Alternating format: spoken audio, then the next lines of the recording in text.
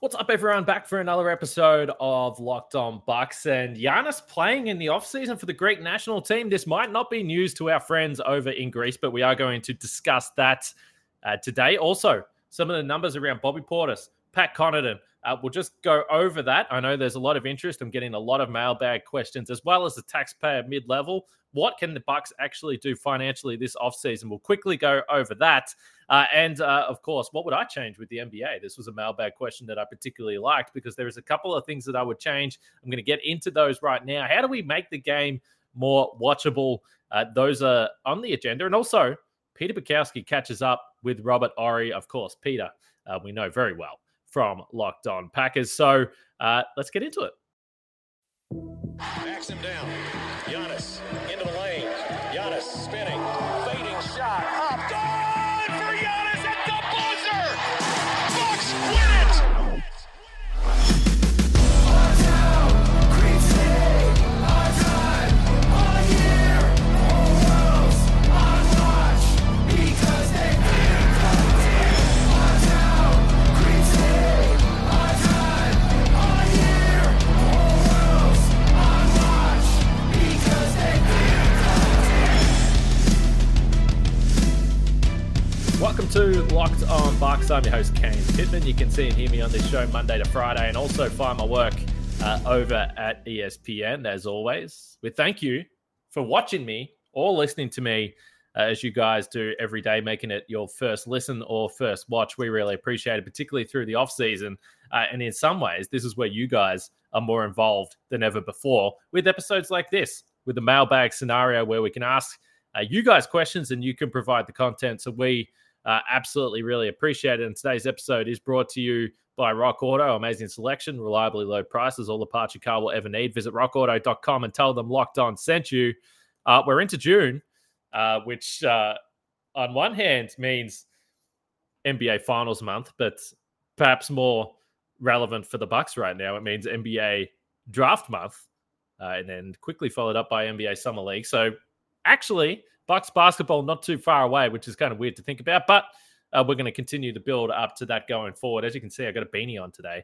It is winter officially in Melbourne. Pretty chilly as I look outside. Not the best weather, and I've been through multiple Milwaukee winters, by the way. So every time I say it's cold in Melbourne, there is inevitably some local Wisconsinites that want to pipe up and tell me that it's not cold just by simply looking at the weather. I can tell you that Melbourne has a weird cold about it. It is a weird cold, wind tunnels left, right, and center. And I've lived through 3 Wisconsin winters, by the way, so I know what it's like over there. That's a different level, no doubt about it. But it's still cold here in Melbourne. So, just trying to get through. There's no doubt about that. Yesterday on the podcast, we had Justin Garcia. If you missed it, go back and listen to it. I thought it was a pretty fun episode. We spoke about Jon Horst and some of the moves that he has made. And his 5-year tenure now, which is kind of hard to believe, 5 years with the Bucks, Jon Horst. And, I think arguably, maybe take away the Giannis offseason where they got the extension there, the Drew Holiday trade, the Bogdan Bogdanovic non-trade, which, by the way, we didn't mention yesterday. Perhaps people still not too happy with how that played out.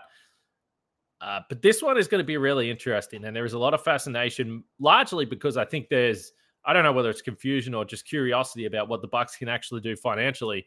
And really, the answer is that they can't do a whole lot.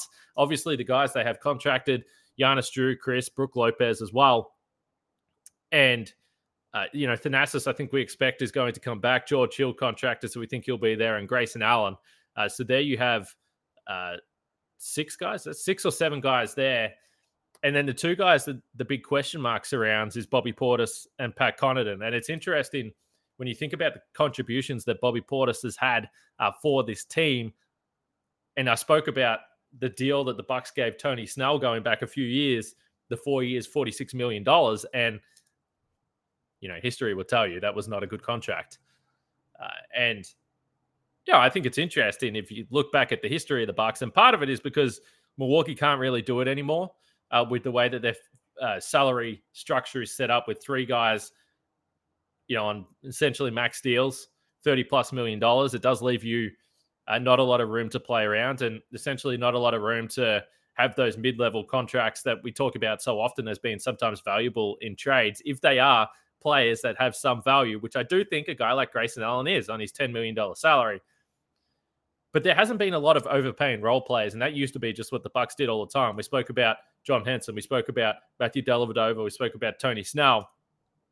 But Bobby Portis is in line, or the max the Bucks can pay Bobby Portis is 4 years, around $49 million. Now, we've spoke about him taking significant haircuts on what he could potentially have earned. Last offseason where he came back, it was on that sort of $5 million range around there. I'm sure he could have got more on the open market. I'm sure he wants to get paid. We've often speculated, well, was there some sort of deal where the Bucks turned around and said, all right, Bobby, take this. Next season, you will get your pay rise. So that 4 years, $49 million is the most the Bucks can pay Bobby Portis. So, you work that out a bit over, around, let's say around 12 mil per season. So let's think about that league-wide and say, okay, well, what is the max, or what do we think would be the max that a team would offer Bobby Portis? Now, I don't think that a team, to me, I don't think there would be a team out there that would pay Bobby more than $15 million. So let's just say, okay, that the max offer that he might get from another team that has some cap space would be a 4-year, $60 million deal. So then this is why I think as long as the Bucks are willing to pay Bobby Portis, which I assume they're going to be, despite the luxury tax, because the reality is if they don't pay Bobby Portis, they're left with the taxpayer mid-level around that 6.3 range. And I just don't think for $6 million, you're going to get a player that's going to be able to impact games the way Bobby Portis has, the familiarity with Bobby Portis. So I'm going in with the assumption that the Bucks would be willing to pay Bobby that. And then I'm thinking if there is a team that offers him that 4-year, $15 million deal, or whatever it is, around $15 million per year, let's say $15-16 million. For Bobby Portis, the question might be, am I happy where I am? We think he is. Is it worth going to a team? And to be honest, most of the teams that have cap room are not of the contending variety, I would say. So if they're not on the contending team, to Bobby Portis, someone who, may think that he only has a couple more paydays left, and we have to consider that, and he's taken significant pay cuts, does he want to cash in and just get the absolute maximum salary? So I think that's the question with Bobby Portis. And then the other guy, Pat Connaughton, obviously, again, you talk about the last contract he signed and the uproar around what he was paid. Now, we should say that I think a lot of the frustration was with the way that deal played out, whether it was a 2-year deal. There was some salary cap rules that meant that they needed to offer him the third year. They offered him the third year. The money was higher per year than what it was on the 2-year deal. So I think that's what maybe caused the majority of the frustration, and I certainly understand that. But it's funny to think back with Pat Connaughton and say, geez, he really actually outplayed that deal that he had that season and has become, to me, a guy, again, if you just purely have to choose between Bobby Portis and Pat, which they don't, they can keep both. But I think Pat, just with the versatility of where he can play position-wise on the floor, what we've seen, a guy that is going to play in every single playoff series, I think Pat Connaughton is certainly the more important of the two. I think they're both important, but I think, Pat Connaughton just ahead there. It's crazy to think about the value of him and where that's come. Either way, they've had both guys for cheap for a long time. And then the other note here is just with that taxpayer mid-level around $6.3 million. So that luxury tax bill would be around the $30 to $32 million range from 6.3 salary to a player in luxury tax penalties. You're looking up at around $30 to $32 million. So it is significant. I think Frank is the cap expert, obviously, and he's mentioned that, he probably thinks, and most of the times I agree with Frank when it comes to salary cap stuff, I should say, but just in general, if you think your way through it, are the Bucks going to go absolutely all in on this season and say, we're keeping Bobby if he will return, we're keeping Pat if he will return, and we're going all out with the taxpayer mid-level, whether you use that with one player, split it up, who knows? It's going to be interesting, but as we've discussed multiple times, it is going to be an expensive off-season for Milwaukee. There's no doubt about that. But I'll tell you what else is expensive. Sometimes fixing your car is expensive, and if you want to minimize the damage then go to rockauto.com. This episode is brought to you by Rock Auto, as I mentioned right off the top. And you can save time and money when using Rock Auto. There's no doubt about that. Why would you choose to spend 30%, 50%, even 100% more for the same parts from a chain store or car dealership? We've got an example here. The Honda Odyssey fuel pump, $353 from a chain store, $216 from Rock Auto. Rock Auto is a family business serving do-it-yourselfers and has done so for over 20 years. Rock Auto prices are reliably low for every customer. They have everything you can need, from brake parts, tail lamps, motor oil, and even new carpets. And you can go and explore their easy-to-use website to find the solution to your auto parts needs. And just go to the website, rockauto.com, and they will have you covered. Absolutely. Just more variety, I would say. More variety than going into the store. And it's easy to do it online anyway. You can search everything you need. You'll be able to get it delivered to your door, which is what everyone wants in 2022 anyway. So you can do that at rockauto.com. Just write "locked on" in the "How did you hear about us" box so they know we sent you. Amazing selection, reliably low prices, all the parts your car will ever need. rockauto.com.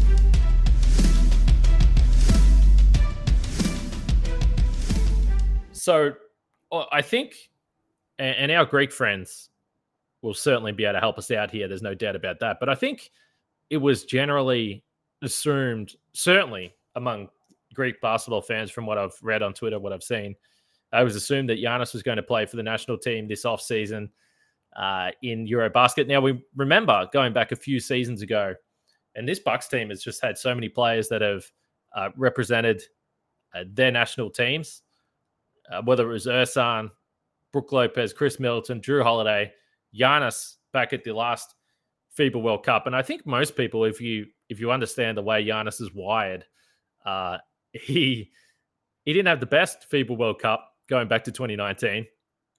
And I think most people assumed that he would want to fix that or come back, bounce back, and hopefully have some success with the Greek national team. And before I say this, I will say, as an Australian, I always want the NBA players to be playing for our national team every single time, because you want the national team to do well. I think it's definitely different for American basketball fans, because to you should just always win and you expect to win every time. But for nations certainly like Australia, I assume for Greece, the opportunity to have these NBA players, which there is only so few that can play for your country, to play in any tournament, no matter how big, no matter how small, it just means a lot. And particularly when you've got the guy that is, in my opinion, the best basketball player in the world. If he can play for your country, I understand why Greek fans want him to play. I also understand why, if you're a Bucks fan that doesn't have any allegiance to Greece, you may be feeling kind of anxious about the fact that he's going to be playing this offseason. I think in a perfect world, these guys have the longest offseason they can. They do their individual workouts. They do training camp. They get into the season, and there isn't a real competition that they have to go through. But looks like Giannis is going to play. I don't think it's a surprise to anyone. The one thing I would say with Giannis, anyone that's seen him work out, the level that he works out, there's pretty much no rest anyway. So does it really matter? I don't know. I guess watching it live in game form can be a little more anxiety inducing if you're someone that watches basketball with that way, particularly with someone like Giannis, who we all love. But I'm certainly pumped for our Greek friends that he will play for the national team. I'll 100% be watching every single game. I can guarantee you that. But it is noteworthy. When you think about last off season with Drew and Brook and Drew and Chris that went and played for the national team the season before that. Brook and Chris and Ersan, as I mentioned, and Giannis. So this is one of those things, whether it's a World Cup turnaround, which the World Cup is next year for the men, 2023. The next off season, it's the Olympics. So these tournaments just continue to roll over. I think, we've spoken about it, but if there's any benefit to the Bucks being eliminated early, perhaps it is the fact that they got more rest into their bodies, which they clearly needed by the end of the season. So we'll see what happens with Giannis here over the next couple of months, but I thought it was worth mentioning on this show. There's no doubt about that. I did get a question on YouTube that I wanted to get to here. Now, the YouTube username, actually, I don't know how to pronounce it, but hopefully this person is watching this show and understands that I'm talking about their question. But they wanted to know if there was anything that I would change about the NBA. So there's a few things.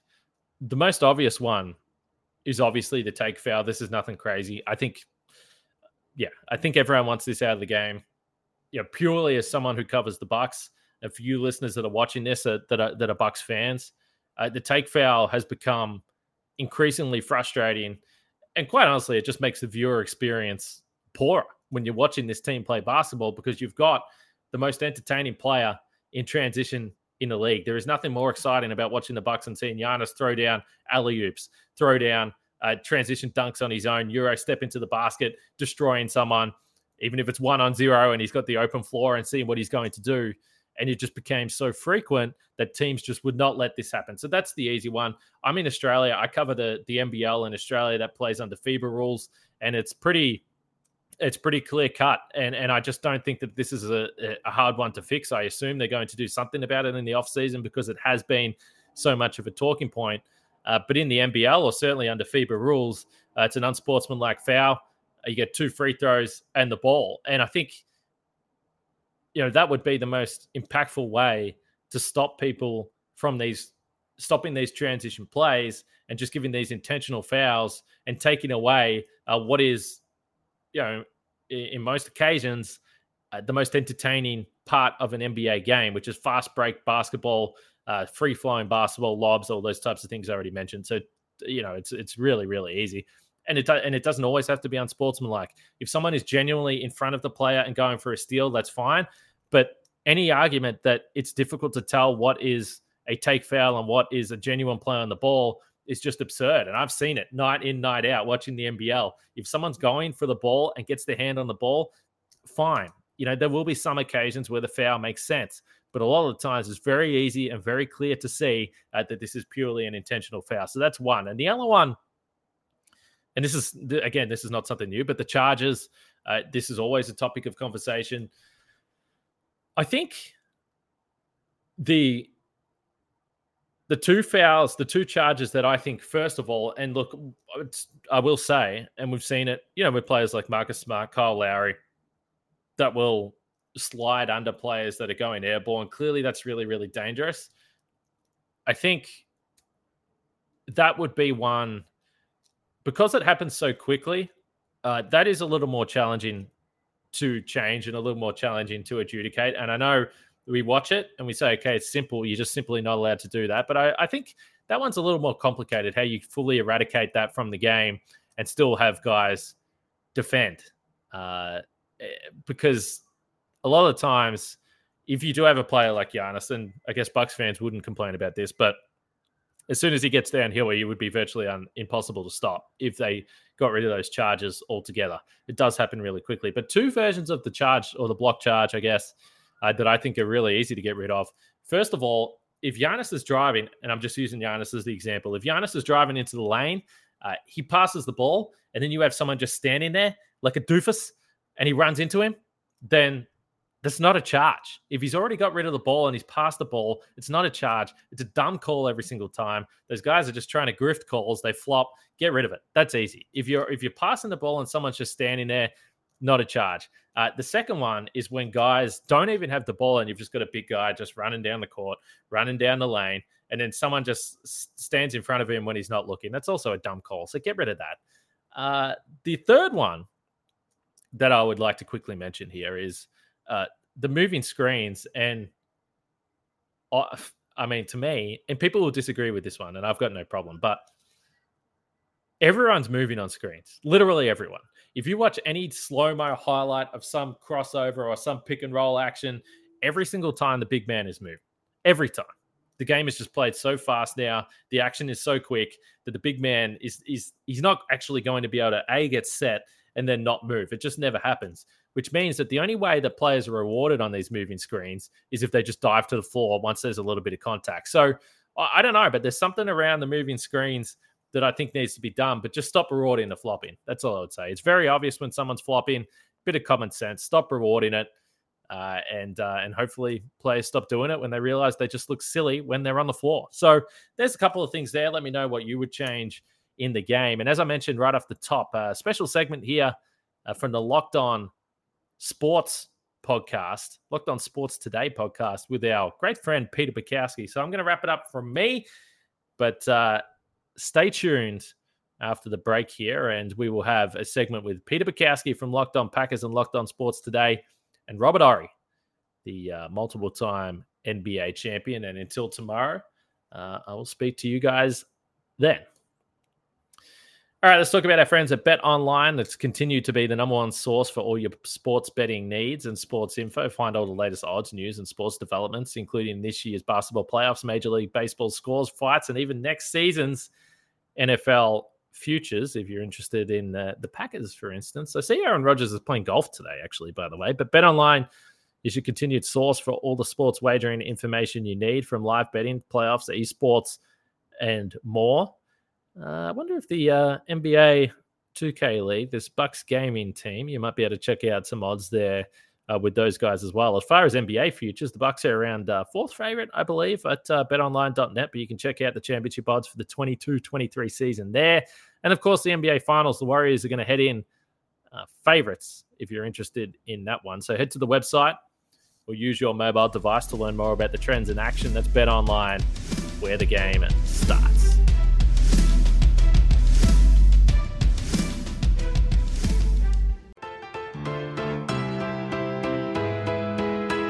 The Golden State Warriors are minus 150, the favorites in the NBA Finals against the Boston Celtics. Joining me now, Robert Horry, 7-time NBA champion, is here courtesy of Bet Online. Check out Bet Online for all the up-to-date lines on the NBA Finals, Finals MVP, Finals props, and each and every game line.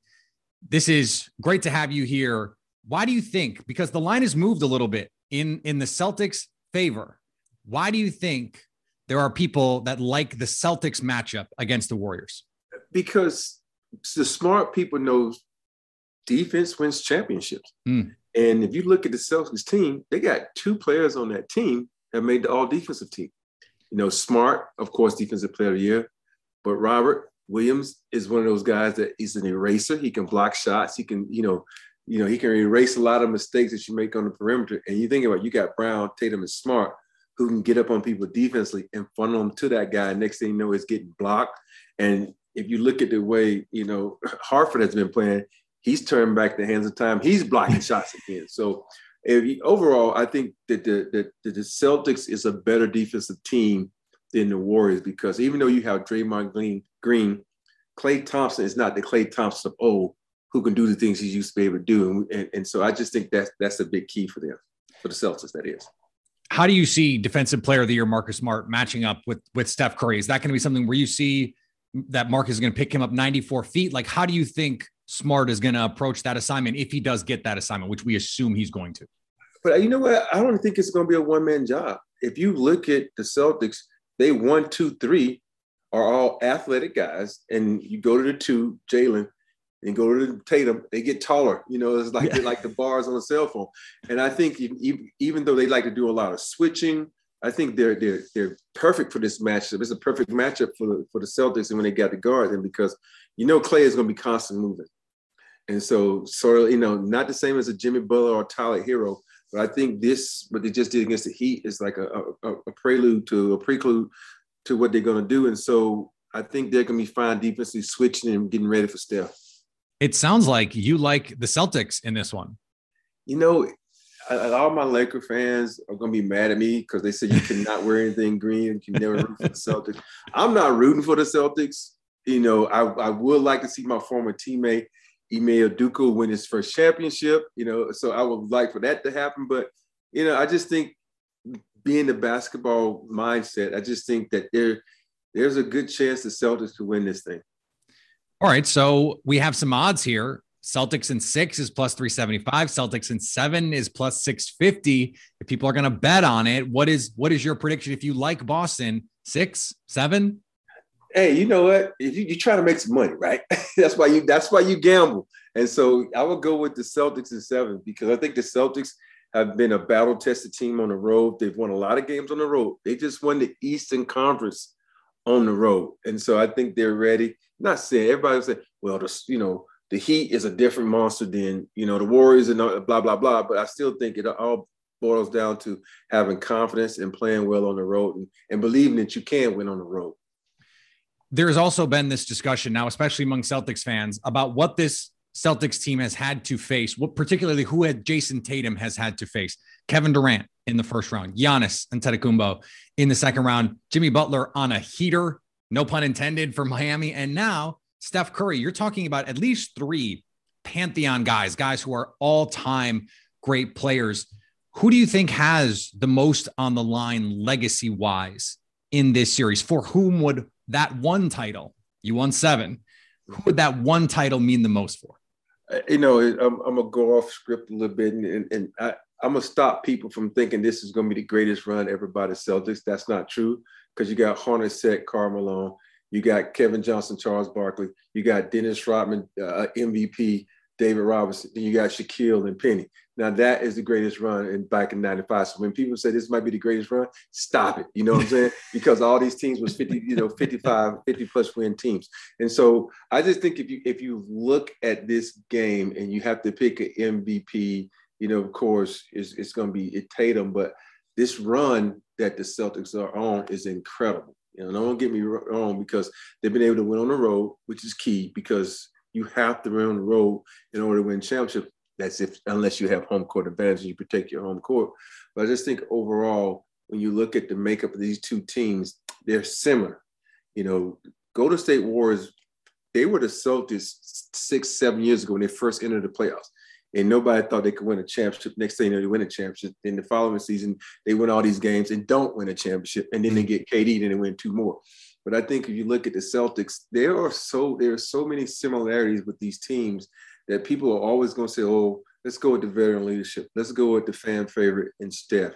Let's think about it, because everybody wants Steph to win, because we know he got robbed one time with the MVP in the finals, and then he took a step back and let KD come in to his team, which is Steph's team, and take 2 MVPs. And so I do think Steph has a lot to prove, and his legacy is on the line when it comes to this, because all the chatter now is about him not having a MVP in the finals, which we all know he was robbed and won. So let's be real about that. Mm-hmm. I'm looking at these MVP odds as you're talking about the MVP, and we expect Curry and Tatum right at the top in terms of the odds. You're not getting really good value there. I'm looking at Jaylen Brown 10-1. Yeah. I'm looking at Draymond 22-1. Like, if he really turned it up defensively, people forget in that game 7 against the Cavs, he had a triple-double in that game. He was the best Warrior on the floor in that game.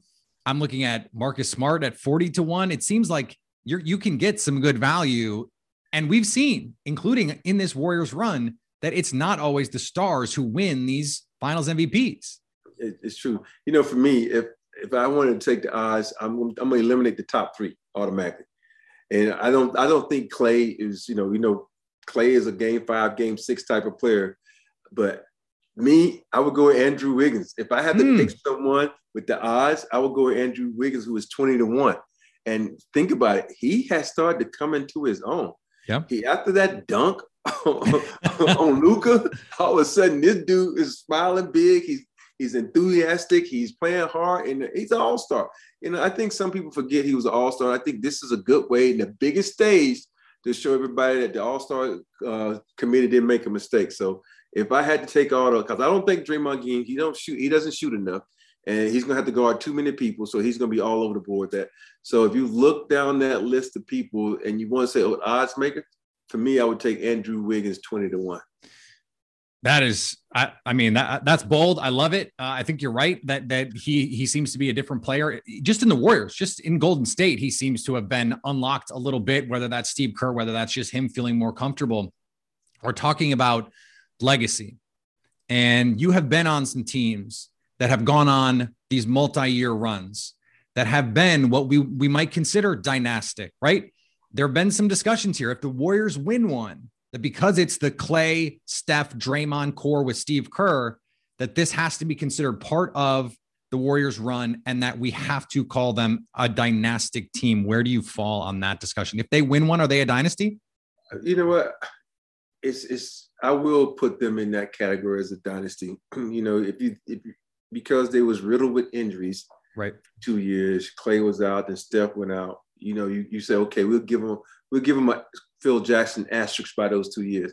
But if they're able to get back to the mountaintop and win this year, I would put them, you got one more step to be a dynasty. And then if they go to the finals again, then I would give them a dynasty. But, think about this. They gave us a dynasty in the Lakers. We won 3 in a row. And next thing you know, they dismantle a team. They go back and lose. It's considered a dynasty. So, to me, there's only been, 3 dynasties in this: Bulls, the Celtics, and the Lakers, because they're in a situation where they went 6+ championships. That's what you look at. But in this day, in this era, you can give them a dynasty. I think I would consider the Spurs, the Tim Duncan, Greg Popovich Spurs in that mix, but they never won back-to-back titles. And so it depends on how you want to qualify it. Sustained success, not always enough. I think if you're a Boston fan, you're going, why can't we have that sustained run? We've got these 2 young superstars, Marcus Smart, Defensive Player of the Year, who's coming into his own a little bit defensively. It seems like they've unlocked some things with him as their pure point guard in initiating offense, because he doesn't have to create for everyone. They've got Tatum and Brown who can create for themselves. I mean, what do you think the chances are that they could be not the next dynasty, but the next team that you have to deal with in the Eastern Conference? Like, okay, they're going to be there every year until further notice. I think you look down that line and you says, okay, Tatum, first team, max. Brown, max. Smart, max. These are super max contracts these guys potentially can get. So now since I cover the Lakers got $40 million guys, $40 million guys. They can't get nobody else on the team unless they do some hell of a drafting, and they get those guys that's going to be there. But it boils down to payday, man. If you're going to stick around and get paid, or you're going to have that one falter and say, we didn't win a championship, we need to make a move because, they exploited us in this area. We need to get someone in, and they trade one of those guys. People do dumb things like that. Well, GMs, I should say. So I think they have the potential to make a long run. They're just going to have to stick together and do what a Tim Duncan would do and say, I'm going to take less money so you can sign a Tony Parker, you sign a Manu Ginobili. But are these guys now, selfless enough where they say, hey, you know what? I don't want to make $40 million. I'll make $30 million. I don't think so. I think every guy now is trying to get their bag so they can say, you know what? At one point in my career, I was making 50, 40 million, whatever it may be. So that's going to be the key though. It boils down to money if they can keep that team together. All right. Not a finals question, but I can't talk to Big Shot Bob and not ask you this question. Which of your big shots is your favorite? I grew up a Lakers fan, a huge Magic Johnson fan. And one of my biggest thrills before I even made it to the NBA, I got to play one-on-one with Magic when I was being scouted by the Lakers coming out of college, coming out of University of Alabama. So the shot I made against the Sacramento Kings in 2001 to win that game is probably my favorite. And don't get me wrong, I love what I did in Houston. I love what I did in San Antonio. But everything I did in San Antonio was on the road, Game 5 on the road. But this was at home in Staples Center.